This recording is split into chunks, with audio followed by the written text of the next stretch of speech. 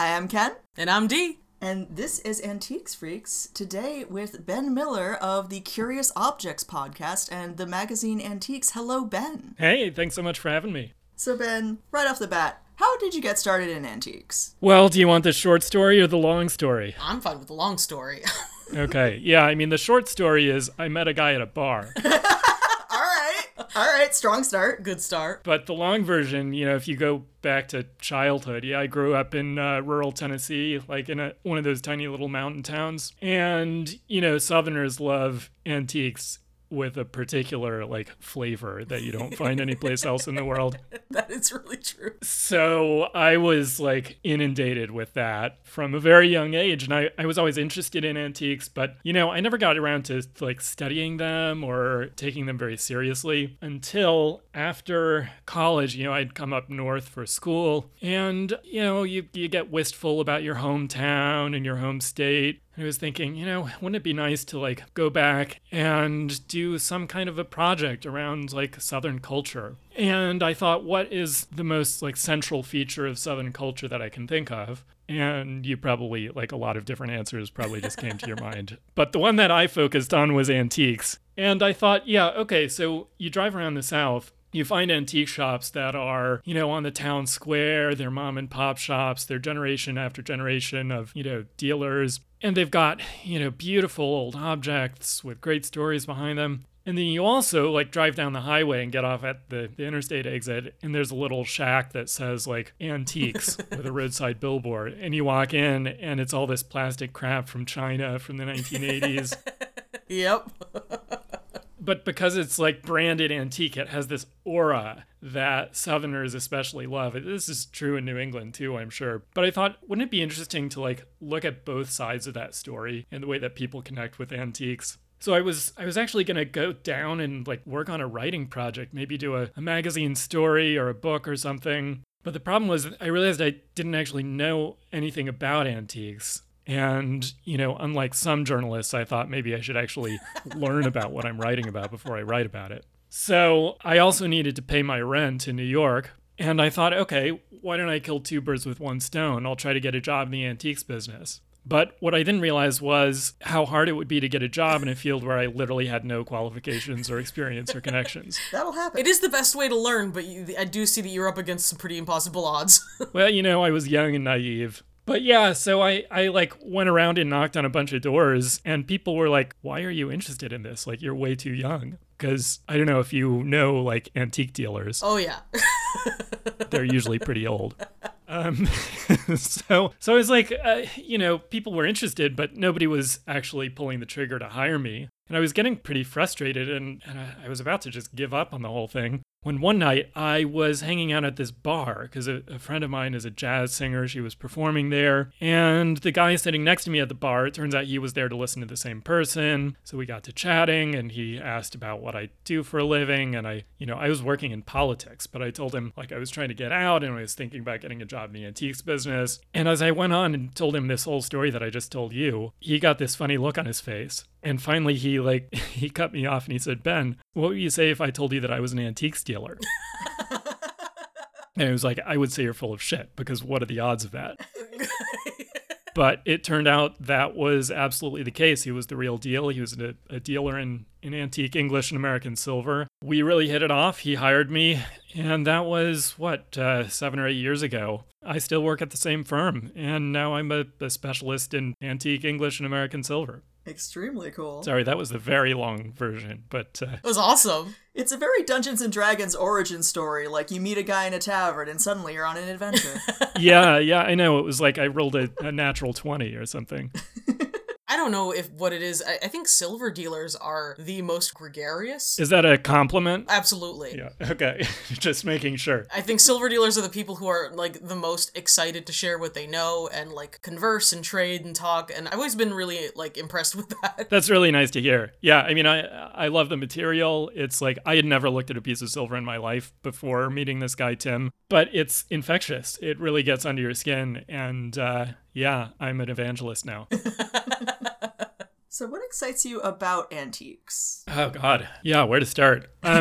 Yeah, I mean, people who are like listening to your podcast will probably kind of yawn when I say some of this because it's the same stuff that motivates everybody. But like anyone who collects anything or like is interested in antiques at all, I think can relate to the idea of the storytelling, connecting with the past, the way that looking at these objects or handling them or studying them can like bring you back to another time. Like it's all a bit cliched, but it's very much true. There's that like magical effect of physical connection with another time period, which I don't really know of any other way to experience that. And sometimes that's like specific people. Like you have an object that belonged to, Mrs. Dogsbody in 1735, and you can like go and read Mrs. Dogsbody's letters and hold her like bowl in your hand and think, holy shit, like this is the same thing that this woman was eating her porridge out of 300 years ago while she was writing this letter that I can still read. And that's amazing. But sometimes it's more general. It's just like, wow, like this object tells us about a way of life or even like a little mannerism or habit or social mores that people had in a certain place at a certain time that seems really alien to us. But then you realize like they're also people just like me. And that's a really cool connection as well. Yeah. So yeah, I mean, that's sort of the top of the list for me. But there's also that element that's like the same thing that draws people to art collecting. Whether it's like antique or contemporary art, which is, the craftsmanship and the connoisseurial elements. And this is maybe, well, I was going to say I'm a little like biased as a silver dealer, which I definitely am. But obviously you find, connoisseurship across every field and craftsmanship. But when it comes to pieces of silver and other metalwork, for me, it's like, looking at the surface of the object and seeing the blows from the hammer that shaped it. Yeah. And, if you know a little about the way these things were made, you can kind of picture yourself in the workshop while the smith was beating away at it or, applying the solder or doing whatever they were doing. And just by looking at the object, you can kind of imagine that process step by step and visualize it. And the level of expertise that these people had, I'm thinking particularly of like 18th century English silversmiths, which in some ways was kind of the peak of the craft. They had this very strong guild system. There was just so much inherited technical knowledge about how to do this stuff. They had to heat objects to temperatures that they had to be accurate within just a few degrees. And we're talking like hundreds and hundreds of degrees, right? Very, very hot. And they had no thermometers. Like they had to get it exactly right just by looking at it and by judging the color of the metal as it was heated and knowing that's exactly the right hue of orange, where like if I heat it a few more degrees, then that solder is going to run and the whole thing's going to fall apart. But if I heat it a few less degrees, then I'm not going to be able to add the next element to it, right? So it's just this incredible knowledge that's like not written down anywhere, that was just passed down through the generations. And there are people today who still have that. But that to me is like, it's kind of miraculous to see that level of competence. Absolutely. It's a wild skill. Yeah, that's very beautifully put. Thank you. About just like all the unseen elements that go into like the finished product. Yeah, totally. I mean, it's something that like we don't often think about when we rummage through a garage sale or a Christie's auction. It's like you see the finished product, but if you stop for a minute and think about what was really required to produce that, it can be really mind-blowing. Absolutely. When I was younger, I've always had a bit of an affinity for silver because a lot of elements of it, like you said, are really mysterious. Like the knowledge of how to make it is very tightly guarded and in some cases lost. And a lot of times I would just look at like a fork and think about how miraculous it was to have like a fine handcrafted art object that you literally chewed on. Yeah.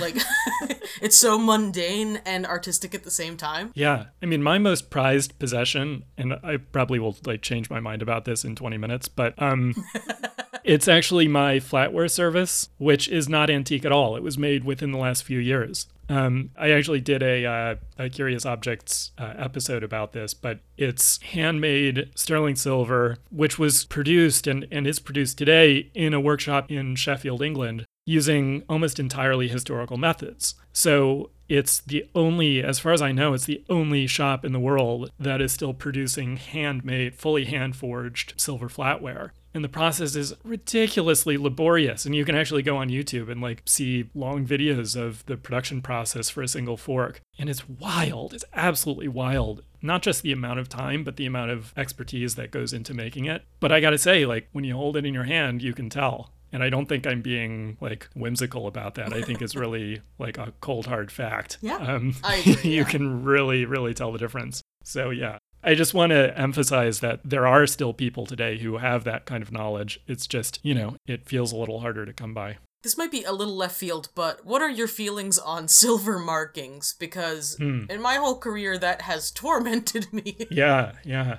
Wow. I mean, it's funny. So, a lot of people are sort of familiar with the idea of hallmarking, because if you look at silver, like, the first question is, well, is this actually silver? And one of the ways people tell is they look for marks on the object. And the word hallmark actually has an interesting etymology because it literally refers to a hall. That is specifically the Goldsmiths' Hall in London, which is the headquarters of the Goldsmiths Trade Guild in England. Oh. And that same organization, which it's still alive and active today, they still have an important legal responsibility in the British government. But they go back to the 14th century, and they instituted, at the insistence of the king, they created this system of hallmarking where every piece of silver had to be tested by the guild, by the Goldsmiths Hall, to make sure that it was up to the sterling standard, which is 92.5% silver. And that was to make sure that people weren't selling, substandard wares. And that was really important to the government because silver is money. And if you start to debase the silver that you're selling, you're essentially debasing the currency, which can lead to inflationary spirals and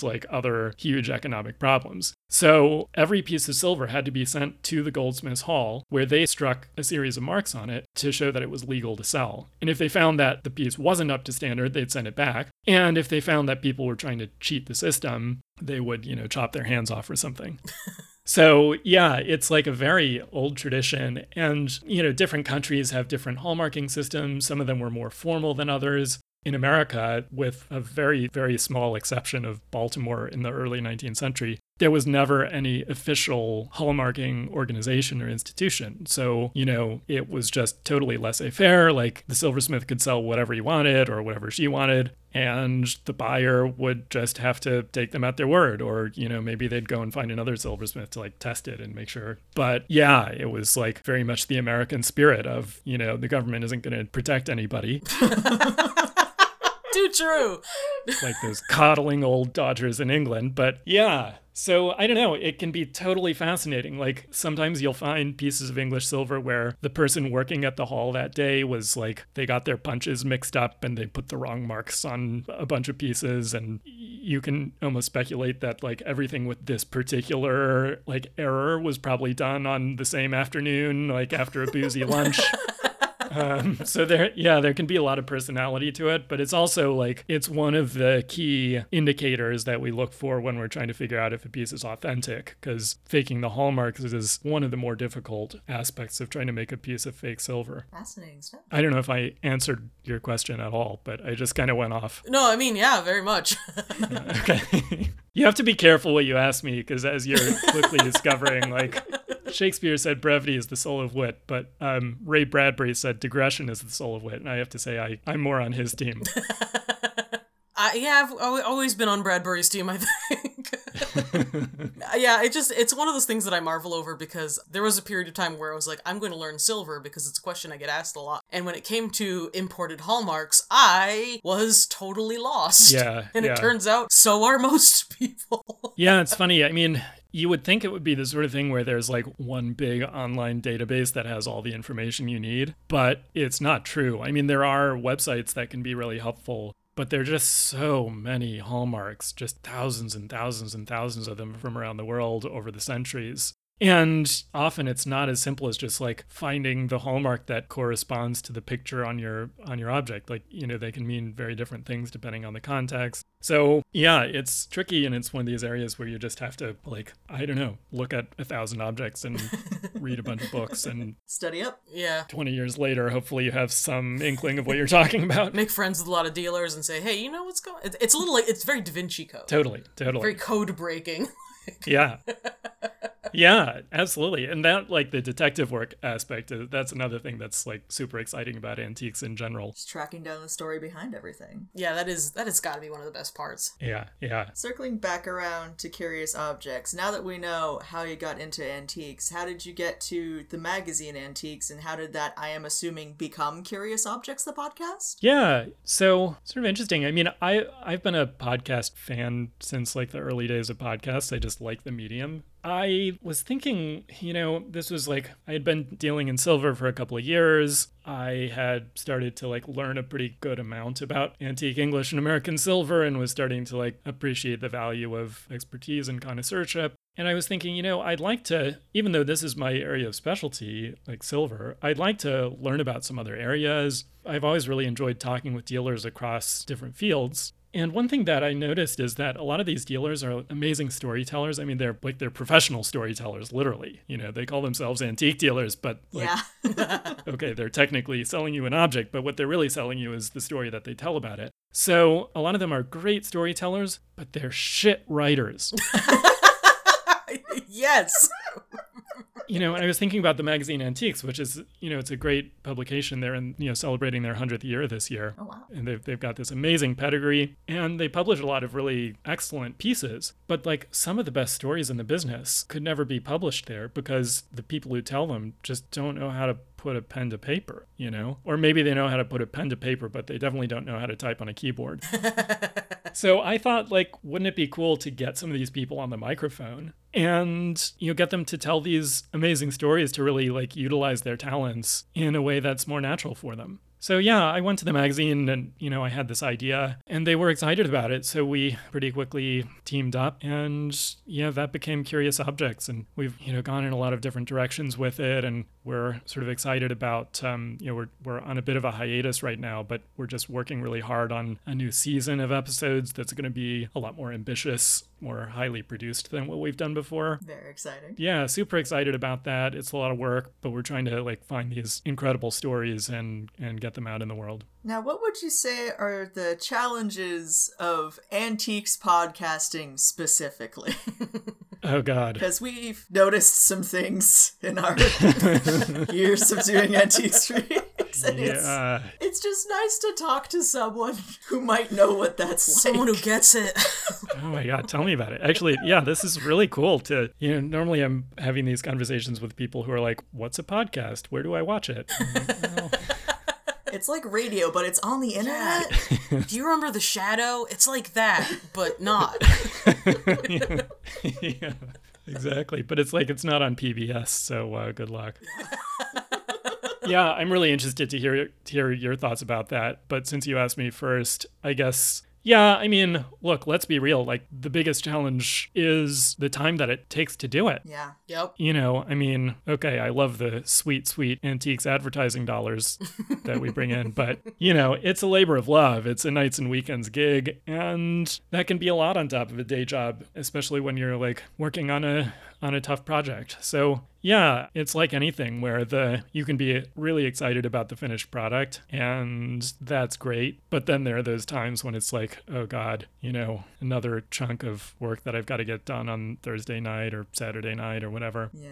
But I don't know. I mean, I think the challenge that's most rewarding is the challenge of learning these new fields. Because it's not that I have to be an expert in a field to talk about it. And you guys do an amazing job with your research. Aw, thank you. You cover so much ground. It's kind of I don't know, if you're an expert in mechanical engineering, you can go anywhere in the world and any place that people are doing mechanical engineering related stuff, you probably have some good knowledge to help you figure that out. But if you're an expert in antiques, well, a lot of that knowledge is not really transferable. I know a lot about antique silver, but that doesn't mean that I know a lot about antique glass. No, that's true. So it's kind of like starting from square one every time. I mean, it's super challenging, but it's also really exciting. Yeah. That learning is a big part of the thrill. I've definitely had issues, not issues per se, but motivations maybe, in that when people find out that you're into even just one thing, it's like a free-for-all, and it'll be like, well, how old is my furniture? And be like, I don't know, ma'am, I do books. Yeah. Oh, yeah. But I can find out. Yeah. I can call a guy who can call a guy who can call a guy. Oh, people love that shit. They're like, oh, you're an antiques person? What's this worth? Yep. Like, let me Google that for you. We're cleaning out Grandma's attic. Do you have space in your car? It's rough too, because then, I don't know about you, but it seems like you're on the same wavelength, but then I just feel motivated to do it. Yeah. And I'm like, you know what? I'm gonna learn everything I can about this piece of furniture. Totally. My mom just literally yesterday, she sent me this, like she runs this nonprofit and somebody like gave them a couple of antique objects. So she was like sending me pictures of them, like, what's this worth? Well, let's be honest, like I love my mom. And if she had asked me like, do you want to even be involved with this? I would say yes, absolutely. But at the same time, it's like my best knowledge about what these things are worth literally comes from a Google search. Yeah. But okay, I mean, in fairness, like I can look at a Google search and maybe get a little more information about it than a total layperson just because I know a little bit about how the business works and pricing and stuff. Yeah. And sometimes it's about knowing what questions to ask that a layperson doesn't necessarily know. Totally. You just kind of know what avenues to bark down. Yeah, absolutely. One of the things that that's really entertaining about working at a brick and mortar antique shop is like people come in all the time, right? And the sign outside our shop says, silver jewelry, works of art. That's what we deal in. But that doesn't mean people won't waltz in, carrying a giant copper statue. And then they're like, well, I can't believe you don't want to buy this from me. Like, it's obviously like really valuable. Yeah, it's metal. What? It's metal, it's old, what doesn't qualify Yeah, here? come on. I had a guy come in the shop once, this was years ago, and this is why I said a giant copper thing, because he came in literally dragging 2 suitcases behind him. And he tossed them up on the table and opened them up, and one of them had this big copper thing and like a arts and crafts jardiniere. Ooh. And he had, apparently his late mother had told him that he didn't have to worry about his retirement because this object was like so valuable. Oh no. Oh. And I mean, it's not. I will say, like, I'm not an arts and crafts metalwork specialist, but I know something about the field. Forget about retirement. It's worth like a nice meal at Applebee's. So... That is how I'm doing all of my appraisals from now on. How good are you going to be eating in the neighborhood? How many sliders will this get me? Yeah. Yeah, well, I mean, in New York, we measure it in pizza slices, but that's okay. Yeah. Yeah, so I don't know. I mean, it's like, how do you break it to somebody? It's heart-wrenching because, like, it was his mother. His mother had told him, like, son, you don't have to worry. Like, this thing is, it's an amazing object, and it's an amazing find, and it's worth so much money, and blah, blah, blah.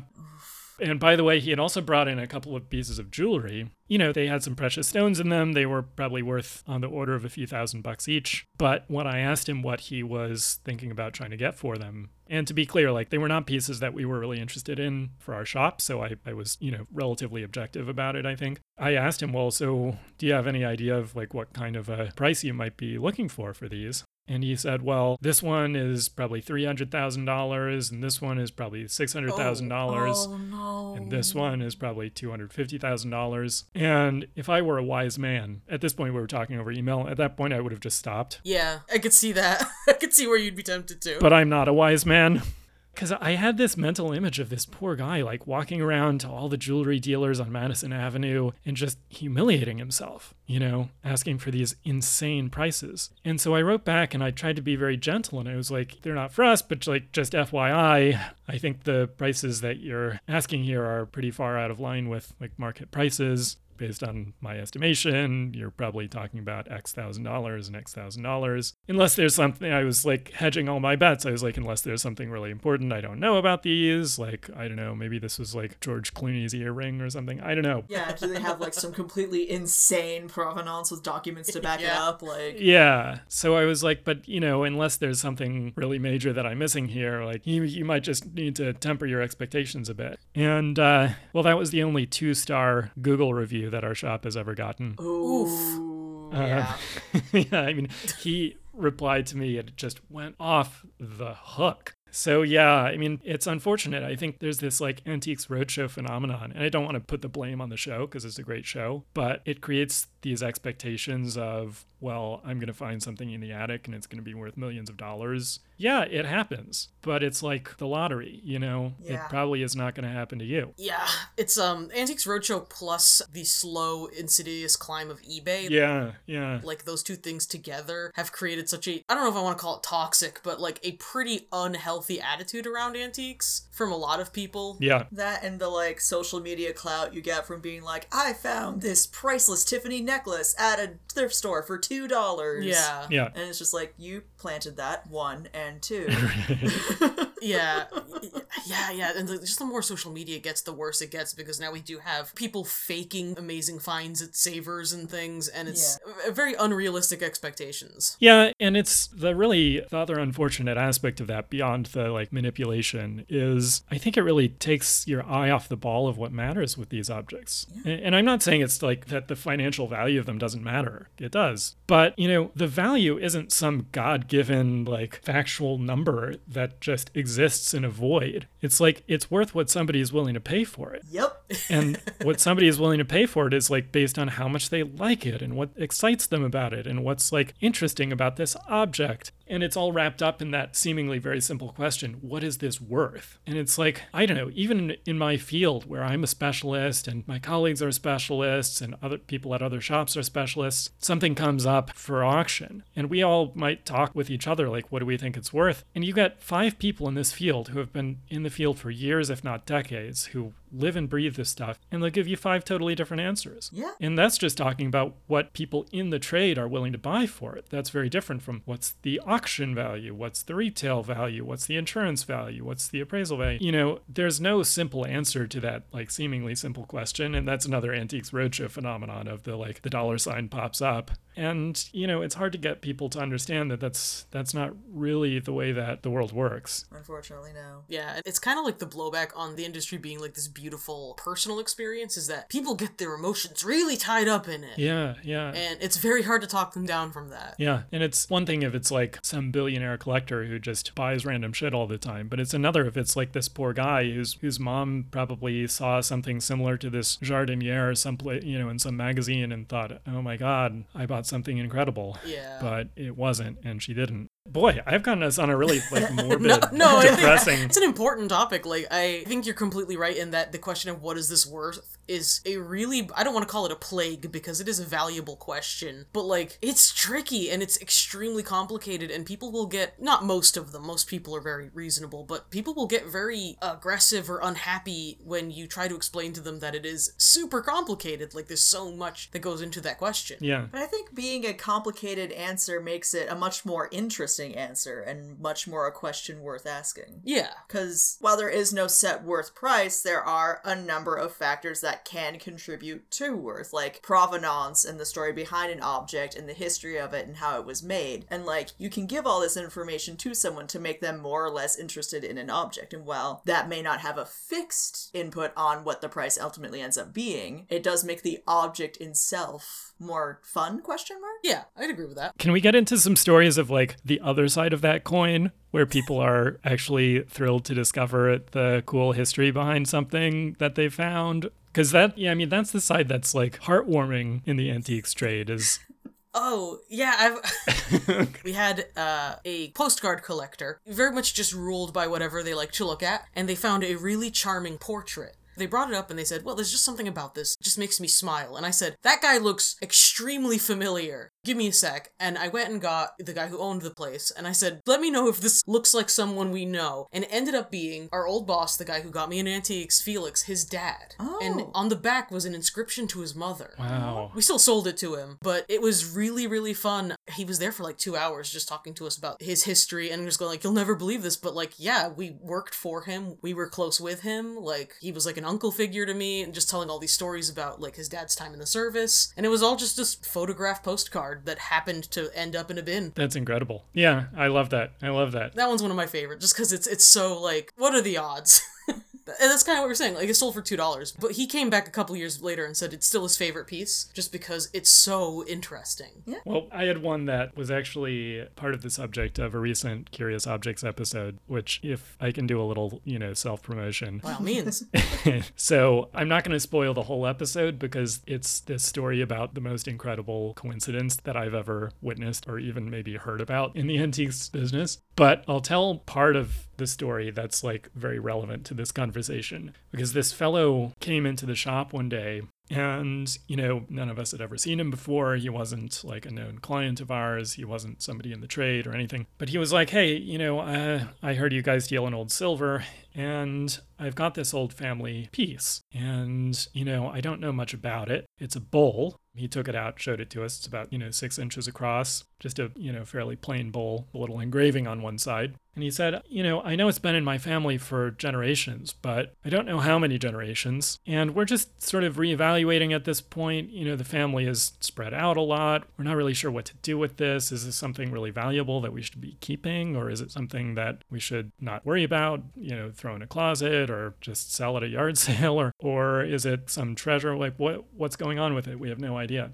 I told him to leave it with us for a little while and let me look into it. And, there were no marks on it. There were no hallmarks, but there was also no maker's mark. There were no marks of any kind, so that wasn't helpful. But based on the style of the bowl and the style of the engraving, it looked pretty clearly like an 18th century American piece. Probably about 1720, 1730, 1740, which makes it fairly rare. But without a mark on it, like if it had an important silversmith's mark on it, that's one thing. But without a mark, you kind of think, well, okay, like it's a really old bowl, but what can we say about it? But fortunately, the engraving gave us a little bit of a hint. Like the engraving basically looks like spaghetti. It's like all these crisscrossing, swirling lines. But the guy who brought it in, whose name is Dan, what he didn't know about that engraving is it's actually a style called a reverse cipher or a mirror cipher. Whoa. And what that is it's a monogram. So it's initials of somebody's name written in like this very elaborate cursive and written forwards, but then also written on top of itself backwards. Kind of like, Leonardo da Vinci, like writing in the mirror. Yeah. So the result is something that looks just like gibberish. But if you actually go in and trace the lines and you can I just did a Photoshop job where I colored all the different lines to try to clarify the letters. And so I was able to identify the monogram, which were the letters PDL. And based on genealogy of Dan's family, we were able to tie this monogram to his direct ancestor, Peter Delancey, who is, the namesake of Delancey Street, who was like this very important early New York City Bronx merchant. Oh, that is wild. And from there, we could trace the entire family history. And this bowl had been in New York, it had been in Charleston, actually during the Civil War, and had somehow escaped, like almost all the silver in Charleston got melted during the Civil War for obvious reasons. Yeah. Yep. But somehow this bowl survived. It's been all over the Eastern Coast. And it actually turns out it was passed down in the family matrilineally. And there was this history of it belonging to women named Alice. So you can see all these Alices through the years, including Dan's mother, who is still with us. So after doing all of that genealogical work, we could pin the bowl down really pretty exactly to the 1730s in New York. And that makes it such an amazing object. I mean, 300 years old almost. We're talking about 10 generations of descendants culminating in this guy. And when I told him this, he was over the moon. His mother was over the moon. Just to imagine being reconnected with your family history that way. Yeah, exactly. And then the thing is, what's it worth? Because the question is, what should the family do with it? And, the honest answer was, it would be worth something if we tried to sell it or if you put it at auction, some thousands of dollars. But it's not some, amazing creation. It's a fairly ordinary bowl without any maker's mark that just happens to have a really cool family history. So what the family ended up deciding to do was they wanted to make a donation of it. I connected them with the New York Historical Society. Oh, perfect. Who took it as a donation, and it's on display there, and they've put together a nice little history around it. Very, very happy ending. Although, again, to tease the Curious Objects episode about this, that's not really the end, because there's a whole other side of the story that just turns it from a sweet, happy story into this mind-blowing, is magic real kind of thing. But yeah. Leave that for another time. That is an excellent episode tease, by the way. Yeah. Like, everyone's gonna be like, what? Magic is real? I gotta check this out. Yeah, it might be. Who am I to say? Yeah, that's true. That is an absolutely incredible story. Yeah. We had one actually at the museum recently. Which museum? The Whaling Museum. Oh, okay. They put up a display on a prominent craftsperson, local freed slave, Paul Kofi. And it turns out, while we were reading about the family Bible that they had on display there, it resembled the name of a friend of ours extremely closely. I ended up sending that to them, and they are very excitedly looking into it. Wow. Yeah. The family history lines up pretty much 1-to-1. Yeah, it was terms one of of, those like, things where we oh. saw the name, and we were like, wait. That's a really unusual surname. Yeah, and then started putting all these facts that we did know, and they've been actively looking into their genealogy. So I was like, well, this is perfect. Like, It's like, oh yeah, African American background, married into the local tribe. Yeah. da-da-da. Oh, wait. Hang on. and there are scholars at the museum that can absolutely help them along with that. So I was just like so excited to be like, I think I found something. Like, That's really cool. Are you going to do an episode about that? I would love to, honestly. Yeah. I'd love to listen to that. As soon as the William Museum calls us back. Yeah. Yeah, okay. Fair enough. We gotta get full permission from the family, but yeah, I would love to talk to them about it. Explain what a podcast is. It's like Car Talk, but it's in your computer. And I mean, that's one of the great values of museums is you never know what someone is gonna find themselves in. Sometimes literally. Yeah. Now, before we let you go, Ben, what do you wish more people knew about antiques? That's such a good question. Can I give more than one answer? I'm sorry. Absolutely, Absolutely, yeah. yeah, no, go for it. This is very habitual for me now, but This is not a multiple choice test, this is the essay portion. yeah, okay. Thank God.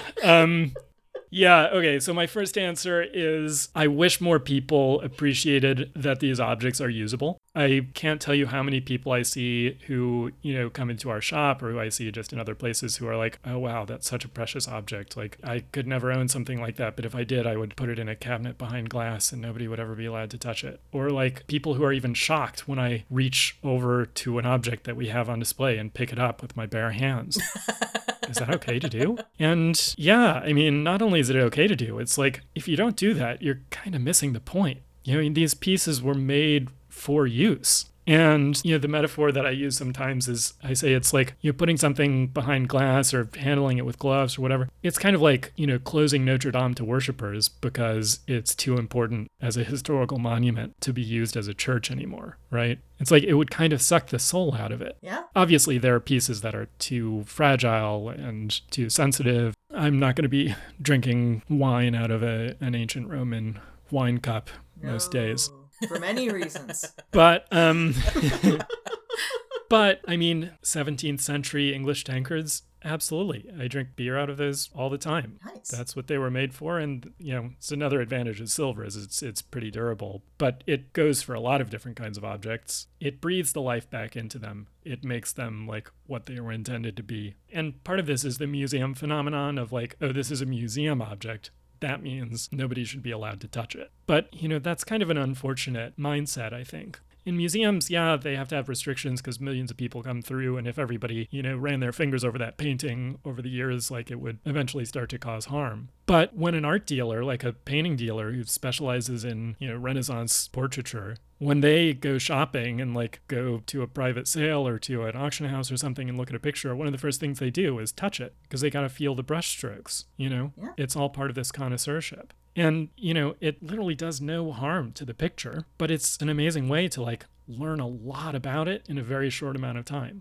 So I just, I think we have a sort of cultural tendency to be a little frou-frou about antiques and art. A little bit. I wish I could convince people that being respectful and being scared of it are not the same thing. That's a really good way to put it. The best way to respect these objects, in my opinion, in many or most cases, is to do with them what their makers intended for you to do with them. So, yeah. The one other thing that I would say is, and this is particularly as I think about people of my generation, I'm a millennial. People often overstate the idea that like millennials don't care or young people don't care about antiques. I think that's not really true. Extremely untrue. As I think both of our podcasts have showcased. Yeah, exactly. Yeah, we're all living proof of it. But I do think if there's one thing that I wish people of our generation could understand a little better, because I hear people all the time say, well, you know, these are really pretty things and like that's a very cool story. But, you know, I would rather make my own stories. You know, I'd rather spend money on my own experiences, like my vacations, or what else do you spend money on? Dinner, right? I don't know.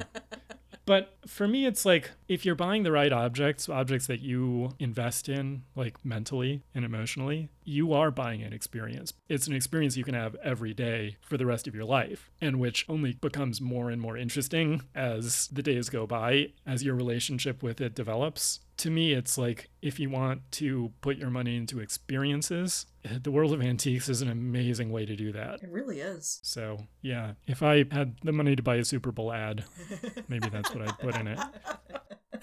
Just experience antiques. That's right. That's right. I have one more question for you. What's something you wish people knew about antique silver? Oh, yeah. Yeah, I mean, I gotta go back to the craftsmanship. And I talked a little about this at the beginning. But I think part of the challenge that we have as antique dealers is like our competition isn't really other antique dealers, right? It's West Elm, you know? Oh, yeah. And one thing people, I think, have a difficult time wrapping their head around is like subtle differences in quality that are maybe way more important than they initially appear. Take this flatware that I was talking about. You can buy flatware for 3 pennies a piece, right? Stainless steel or whatever. If you want fancy silver flatware, you can buy fancy like cast silver flatware for basically the weight of the silver or a little more, right? But if what you want is something that is intended to last not just for your lifetime, but for centuries, if you want something that's meant to communicate to you every time you use it, this artistic beauty of the experience, you know, if you want something that represents, like, doesn't represent that actually is a great achievement of human ability, of craftsmanship, of generation upon generation of learned knowledge. If you walk into West Elm, like, you see objects, metal objects that are just like cast. They've got some essentially factory line where things are poured into molds. I'm sorry for picking on West Elm.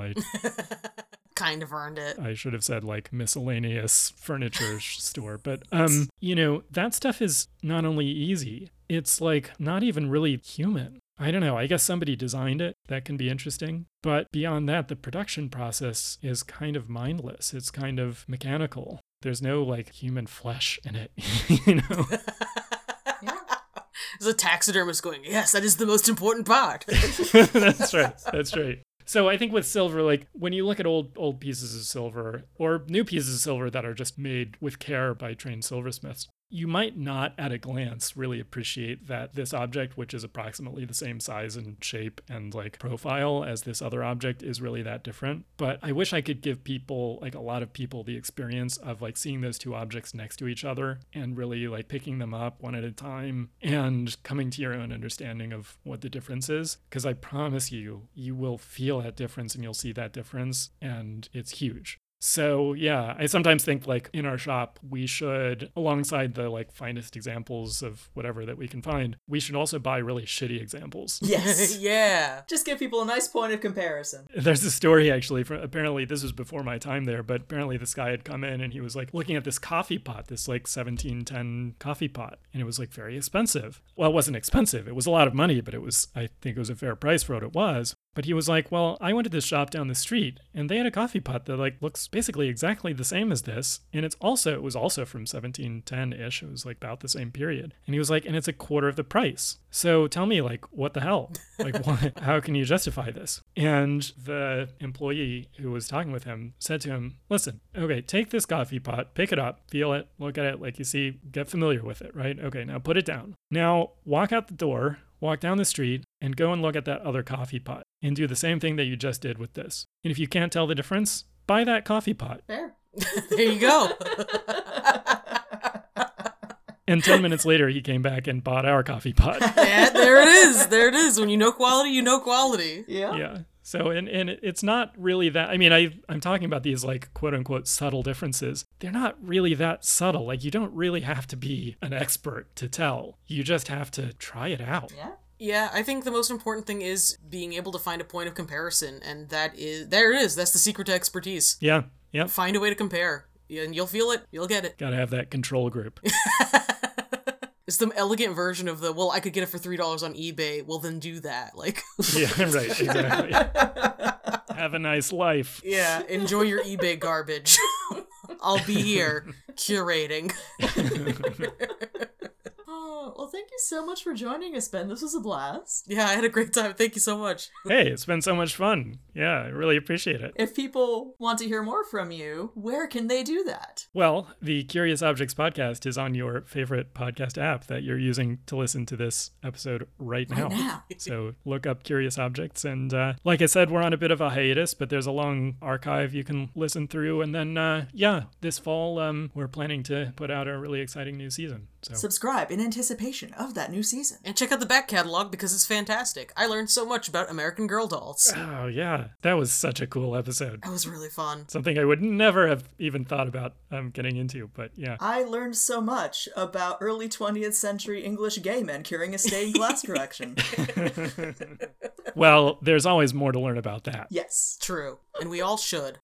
If you would like to suggest episode topics or just say hello, you can email us directly at antiquesfreakspodcast@gmail.com. You can post in our Facebook group, Antiques Freaks Friends, or you can tag us on Tumblr, antiquesfreaks.tumblr.com. If you would like to listen to deleted scenes, or listen to our special bonus episode presentation of the Victorian Penny Dreadful Varney the Vampire, you can hit up our Patreon at patreon.com/antiquesfreaks. Special shout out to our patrons for paying our hosting fees and filling our hearts with love. And thank you in particular for listening. Au revoir!